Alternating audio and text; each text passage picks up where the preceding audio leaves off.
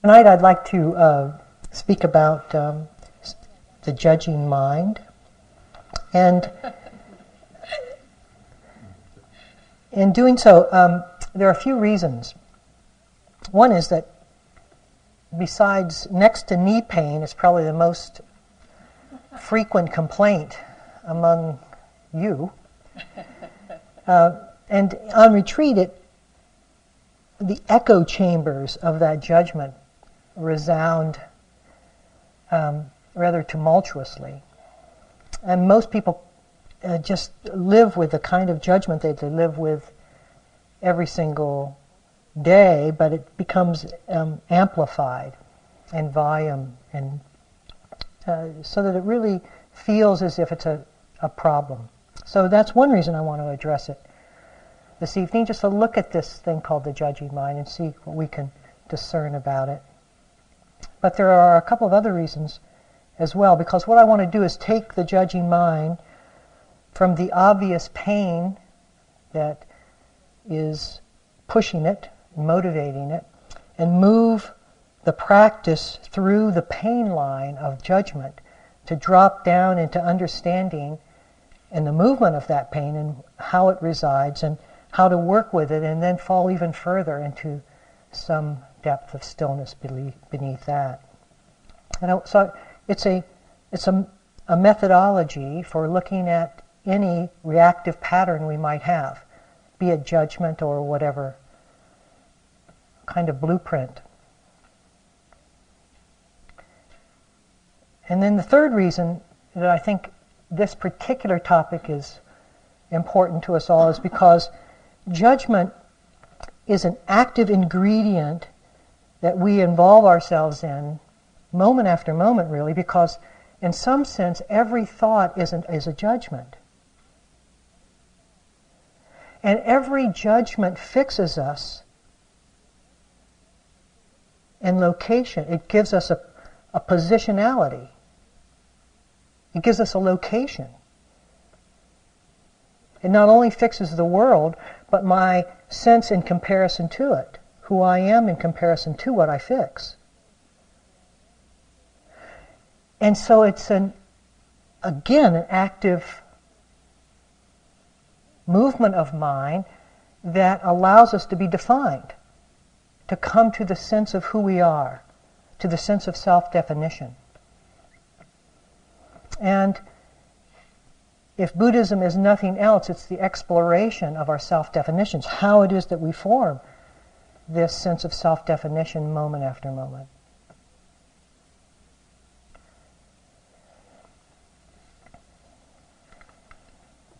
So judging is an indication, I think, that something is amiss. And one of the instructions is to notice it and to acknowledge the fact that it's even there. Judging, as we often say.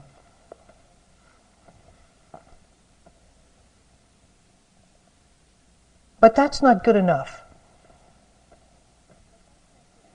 It's not good enough. Because the judging is motivated by pain. And unless we follow the pain to behind the judgment just continues. You can note it all you want. We have to go to the source of the pain. Last night, Eugene was talking very directly to that point, I thought, and very nicely to that point. That Buddhism is not a call to languish in the adjusted mind states that we find ourselves on retreat. We often wait for the first hump of the retreat, the first couple of days hump to get over, so that we can slide down into a kind of a quiet and smooth pasture in which there's relative ease, there's more quiet, there's some smoothness, but it's almost as if we're waiting for that hump, and then it goes for a few days, and then there's the hump of reintegration. And I think the hump is important, because the hump is really the screams of the mind that we traditionally and normally live with, ordinarily live with. Unless we take some advantage to the fact that they are occurring in the context of a retreat, we miss a significant part of what the retreat is about, which is to look at where we're disturbed, where we're in conflict, where we're in struggle. I mean, the Buddha wasn't pointing to anything but that, really. He talked about one thing, he said. The end of that. The end of that. And I think sometimes because meditation induces a number of other qualities that allow us some sense of soothing, being able to be soothed. And most of us are so fatigued, so tired, so stressed that we're looking for some way to be soothed, some respite from the kind of turmoil and tension that we're under day after day. And we take advantage of the meditation for that purpose. Not that it's wrong to do it that way, but it's not the complete story. To build a repository of quiet and calm allows us then the right environment, internal environments, to address the pain. But not just for themselves, not to take those things on just for themselves, as ends in themselves.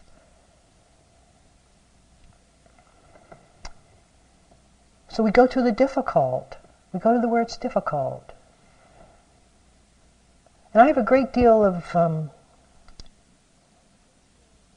feeling for that, because it's the last place we want to go. Our lives have been difficult enough. That's not why I came here.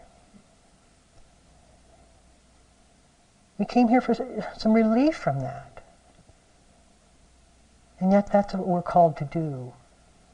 That's what we're called to do. And it's not that we have misunderstood how to address those areas of pain.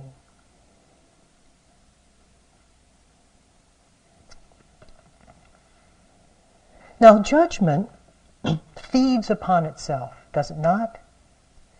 That is, a judger, in which we all are. I'm a judger. It's like Alcoholics Anonymous. I judge too much. I've hurt other people with my judgment. I bottomed out in my judgment. And we collect at the water cooler. Not the alcoholic bar, but the water cooler, and we each generate our judgment, and we get caught up in the swirl, and it feels nothing. A judger likes nothing more than to have another judger across the water cooler to accentuate and to exaggerate their form of misery. Complaining, judging. And you can feel the swirl down. And it feels so good to have somebody else validate the miserable world we're living in. And we just, and it just goes. And yet, the person of awareness feels that, feels the pull down, the suction, the vortex of that swirl down. And it doesn't feel good. It doesn't feel good.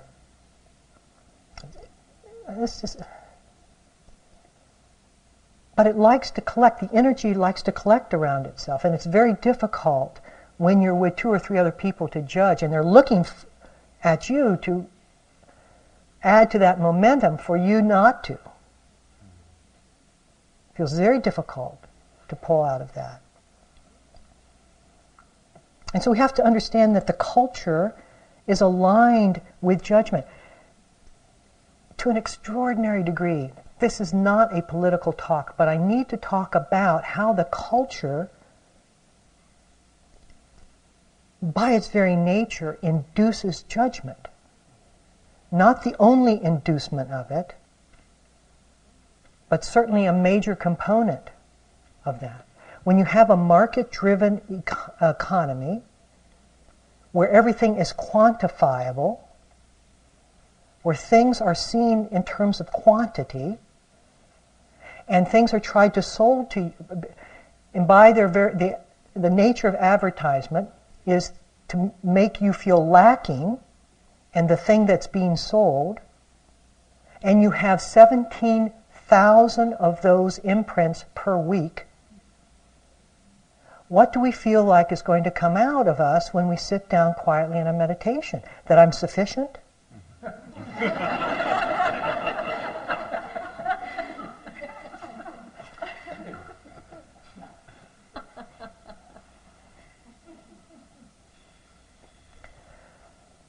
So judgment becomes our value system.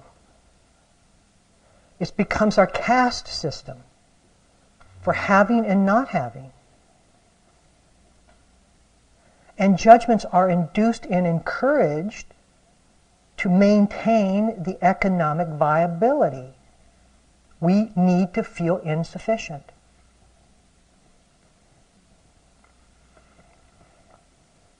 Now there's a payoff and a pain to judgment. It's very important to understand the payoff and the pain. Until we come to every problem within us and see why it is that we do it, why it is that we run with it, what's the payoff, what are we getting from it, how does it feed us, and the limitation, the other side of the equation, our understanding is not complete.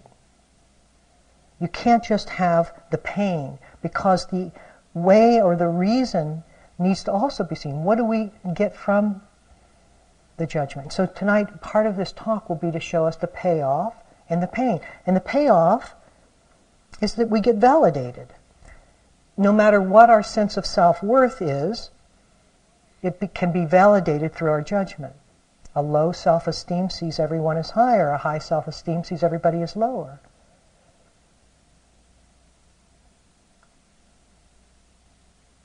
There are 3 types of pain that I could think of that the very act of judgment induces. The pain. One is in the act of judging itself. Just judging. The burdensome act of judging. It's said in, I think, the 3rd Zen Patriarch. The burdensome act of judging. The second pain is the motivating pain behind the judgment. The third is the tension it creates with the judged object. I had a friend who I loved dearly, and somebody made a judgment about her in my presence, just a comment, a gossipy comment. And it took me the longest time not to see the judgment when I saw the person. It sticks. And we try to make it stick. Because if we can make it stick in other people's mind, it validates our own. You see, the whole thing is built on self-doubt. And doubt likes nothing more than to have multiple attendees. Then it feels safe,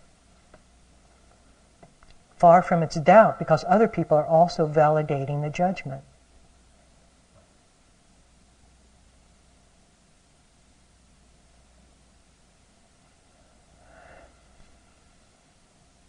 So we must look at judgment in terms of its internal mechanisms inside of us.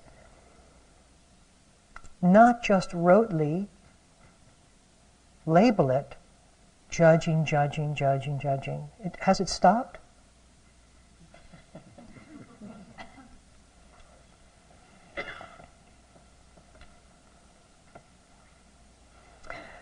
And at least we think the more spiritual we become, the less judgment that we have. Let us think differently.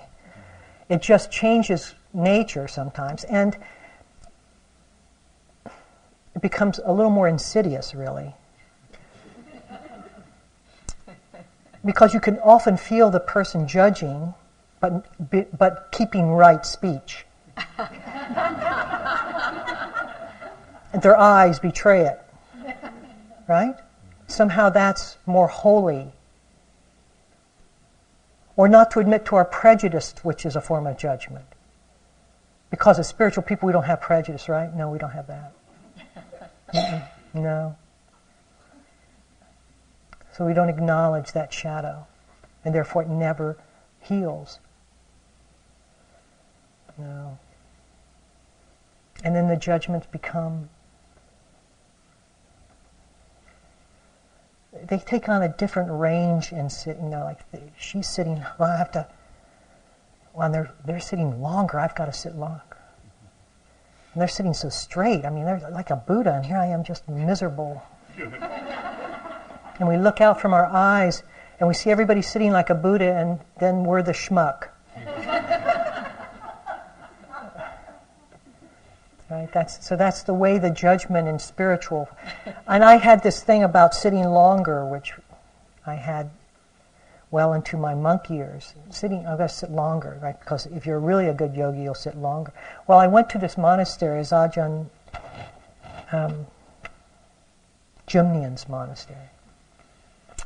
And I got there just as a monk, a Chinese monk, was getting off of retreat. And so I said to him, through an interpreter, I said, how long have you been sitting? I said, what have you been doing? He says, I've been sitting day and night. Sitting day and night?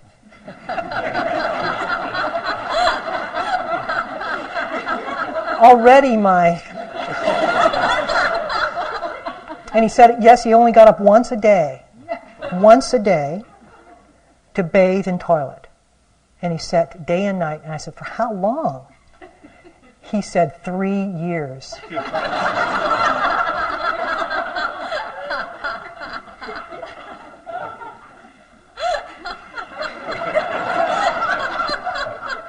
You can't hold that. It's like, so you're blown off the landscape. You're off the landscape then. So then you sit for an hour, you're damn glad you did that.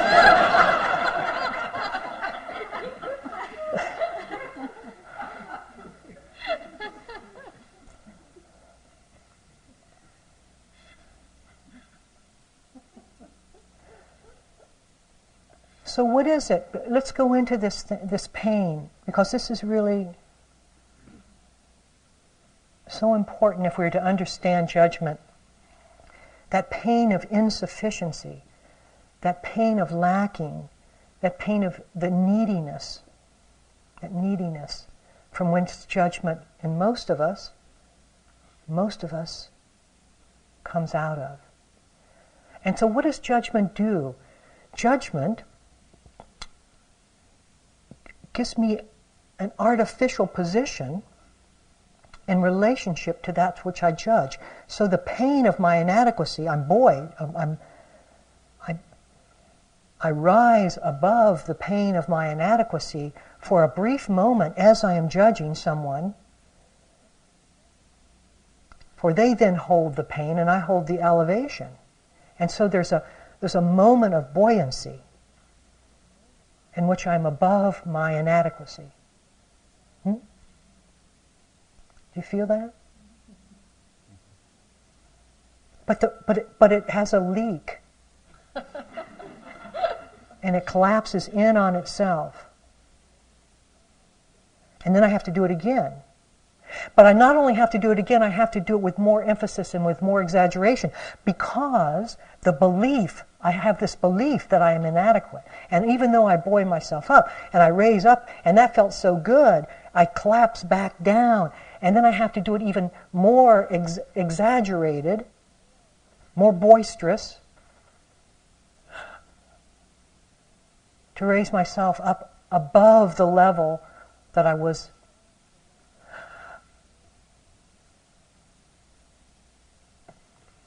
Is it any wonder that there are so many judgments when we sit down, when we look across the room? Their mind is laden with this burden.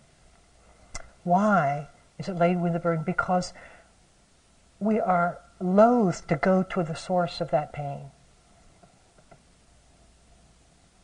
We're looking for alleviation of the pain. We're looking to be soothed.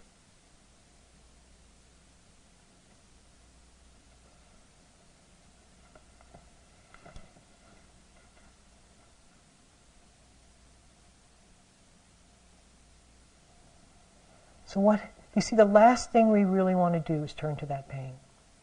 Because that pain, if it were just pain, all right, But it doesn't. It contains the very belief, the critical belief that devastates us.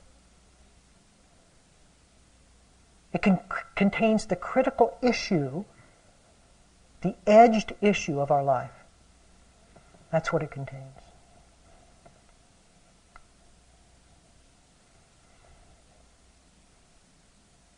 I will do anything before I go there. And we have to play out countless strategies to circumvent that pain. Doing anything. Because those critical beliefs are what we believe about ourselves. Not just pain, but our personal belief about it. This is me.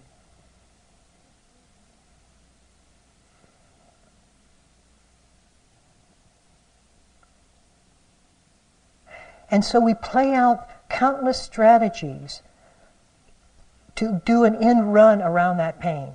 Anyway, anything I can do to create distance from me. And it happens very quickly. Blame. Very quickly. It's like the stone hits the water, touches the pain, and skips. It just keeps skipping. Comes back down, hits again, and skips. It's like a well-thrown rock, flat across the surface of a pond.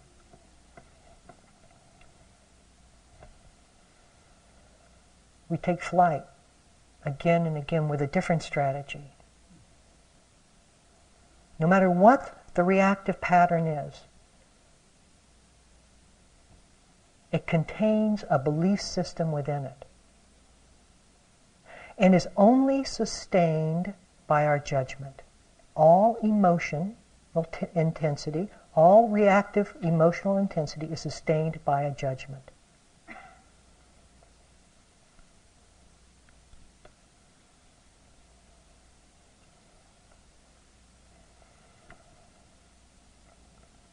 So we play out the strategies of blame. We play out the field of self-improvement. And again,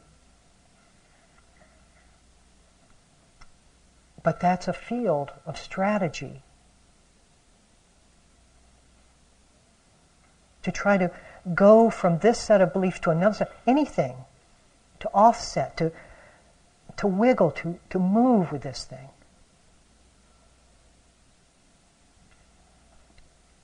We can recount our history and say, yes, it was because of this or that happened.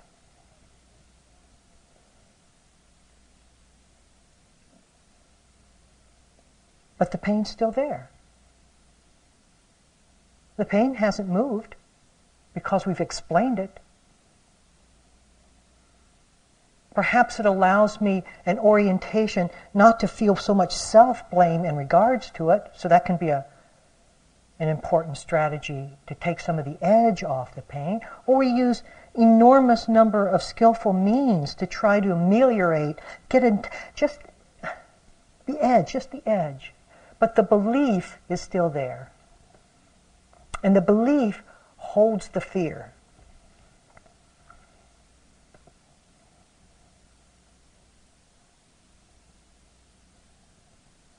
And the Buddha, we're going this way. And the Buddha's going.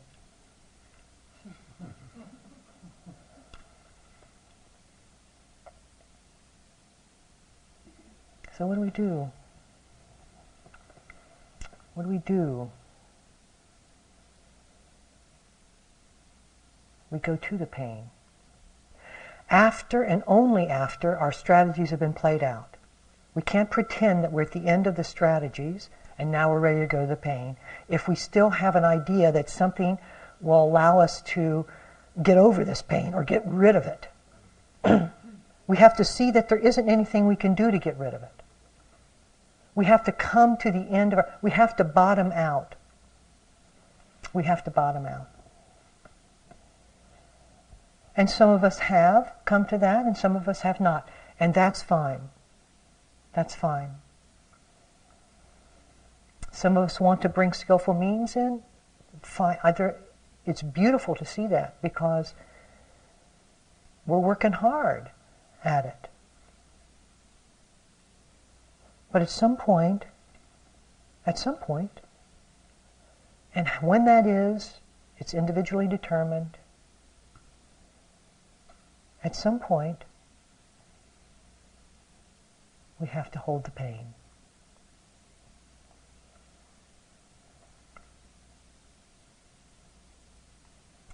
And even when the pain is held, it's like holding on to a hot coal, because the fear of getting too close to it still burns so brightly.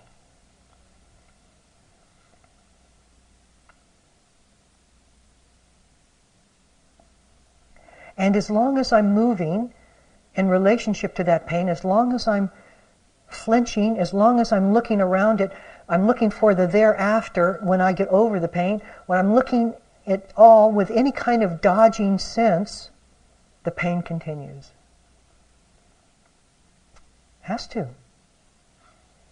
Because that's a judgment that I'm inducing. I keep inducing the pain with my judgment. The pain is there and the struggle continues.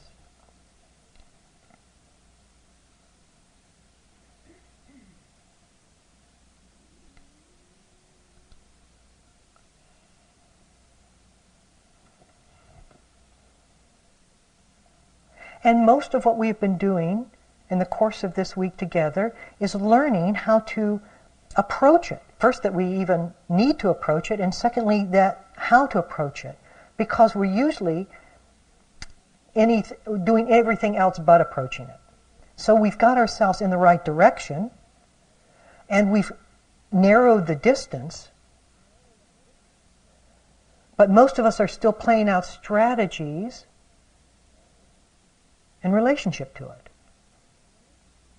Subtle ones. But all it takes is one concept, one thought for a strategy. And so sometimes our distance between ourselves and the pain is only a concept thick. But that's all it's needed. That's all it's needed.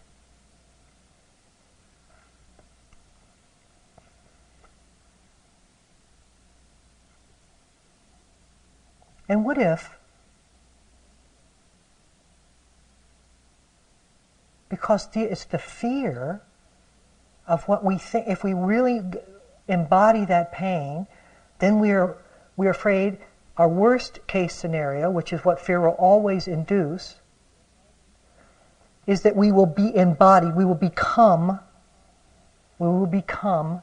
what we already believe we are. We already believe we're that.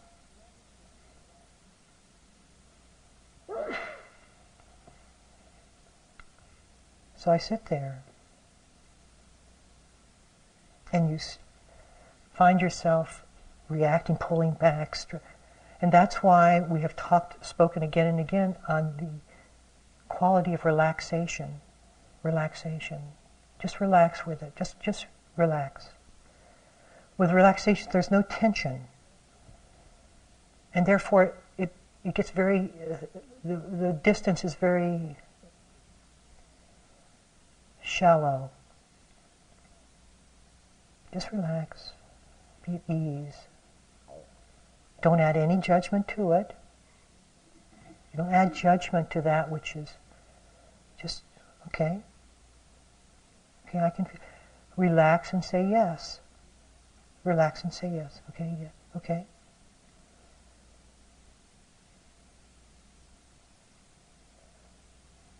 Now, if we were to end there, that would be a very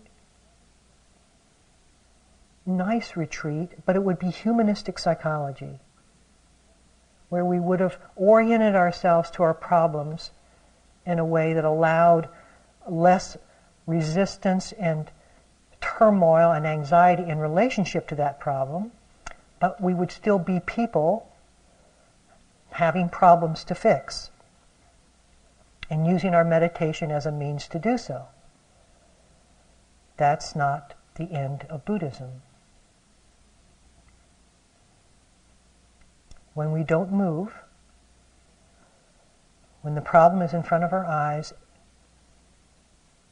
and there is no resistance whatsoever to that problem, fear cannot be maintained. Fear is only maintained through the active resistance. And we like the active resistance because the fear defines us. It gives us a project to do. I'm getting over my inadequacy. I'm working on my inadequacy. I'm improving myself. I'm getting over it. I'm learning about all my inadequacies. I've got 4 times of Bach flower remedy. I've got doing yoga. I'm well defined. Well defined. So now, if I add nothing to that, what happens to my definition? What happens to the sense of me in relationship to the one thing I have in my life, problematic as it may be, at least it's defining me. At least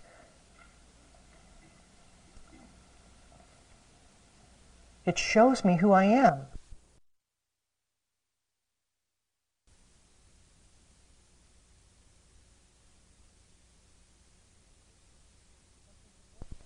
Something to work on. A lateral movement to involve myself in over time, hopefully not to die with it, but maybe.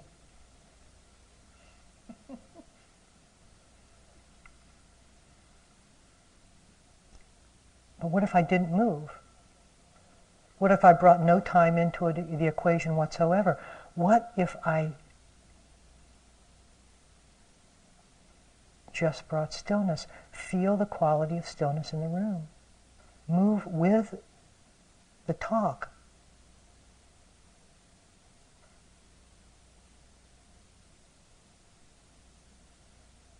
What if we brought that level of settledness to the problem?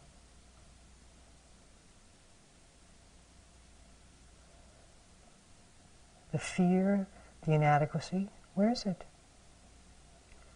What comes up, though, is the next level of fear. And that is, if I give up my inadequacy, who am I? It's what I've always had. And in doing that, in challenging my inadequacy, I move to the next layer in which I am negating myself. At least I know who I've been, even if it's been a struggle. I used to keep a sign on my desk that says, "It's better to be wanted by the police than not wanted at all."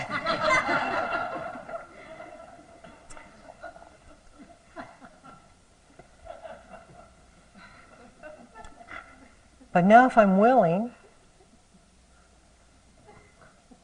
to be truly quiet, the next fear that surfaces, and there's this permutations of all kinds of fears during this. We're just going big chunks here, because I only have one night. So we're going big chunks. Is the fear of self-negation. The fear of being nobody.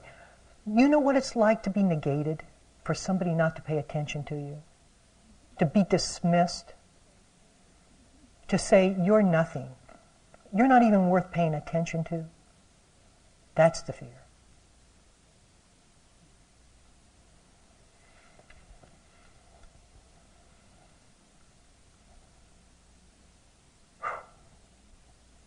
You see, the mind, it knows where we're the weakest. Obviously it knows where we're the weakest. So it just brings up those points.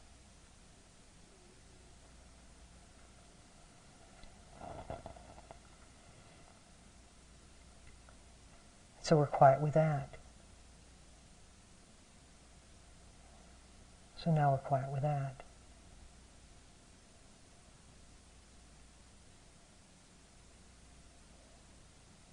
Just quiet, just still, just awareness. No movement. Because I can see that any movement just creates a new struggle, a new judgment, and allows me to play out the theme throughout my life, but it does not heal completely. And now my heart feels the urgency of complete healing.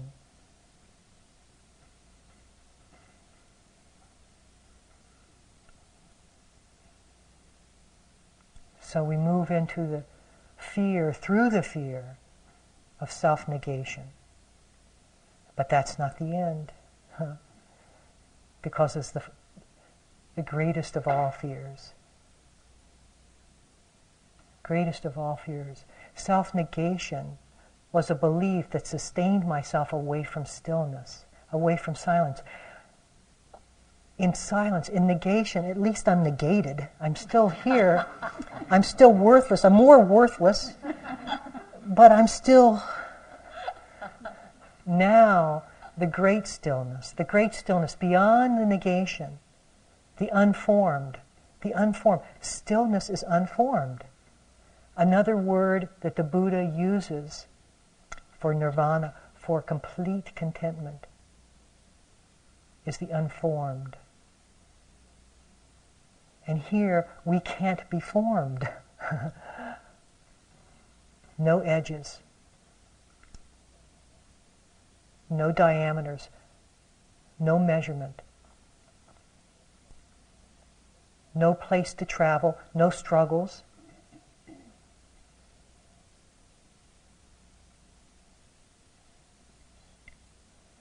It's beautiful. The beauty of it is that you use that to come to that. It's so. In the laws of science, there's a law called the law of, I think it's parsimony, where something is seen by its absolute eloquence. It's so elegant that it has to be true. So too, the sheer beauty of bringing nothing to nothing. Just stillness. Just where it is. Okay. Okay, I can feel this. Okay.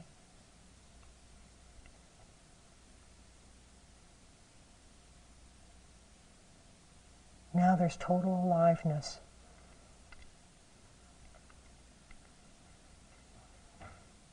The words like emptiness and void, I just have no time for. Because in this is fullness, richness.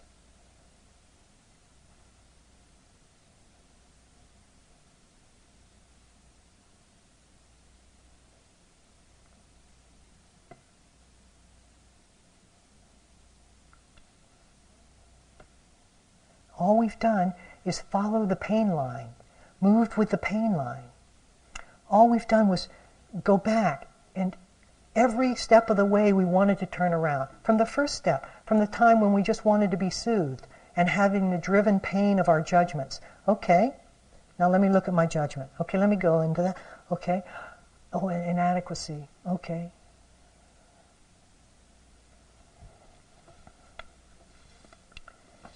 So judgment is a defense against the feeling of inadequacy, and the firm belief in our inadequacy is a defense against the fear of being nothing, and the fear of being nothing is a defense against the silence which confirms our nothingness.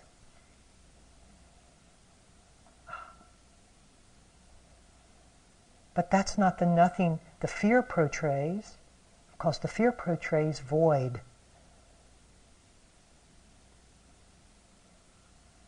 That's the full heart. That's the heart that Eugene was talking about. That's the full heart. And all along the way, as we address our pain, the heart comes more and more into play, because we are meeting each incident, each event with our aliveness, with love. And it just moves right into itself. From love to love. from stillness to stillness, from awareness to awareness. So the means we employ are the ends we seek. Just that. Full circle.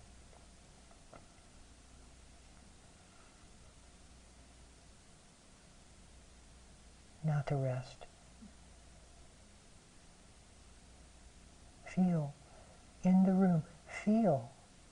If you just get a sense of the pervasive stillness.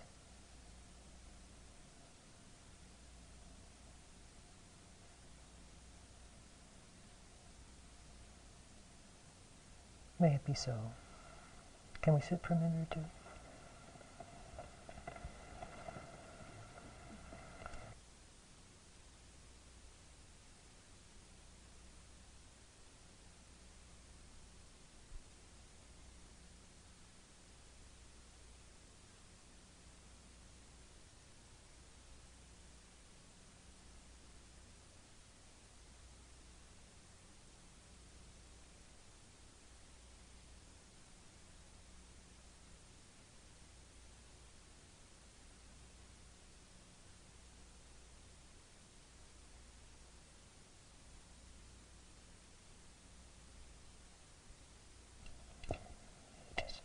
Just this sitting.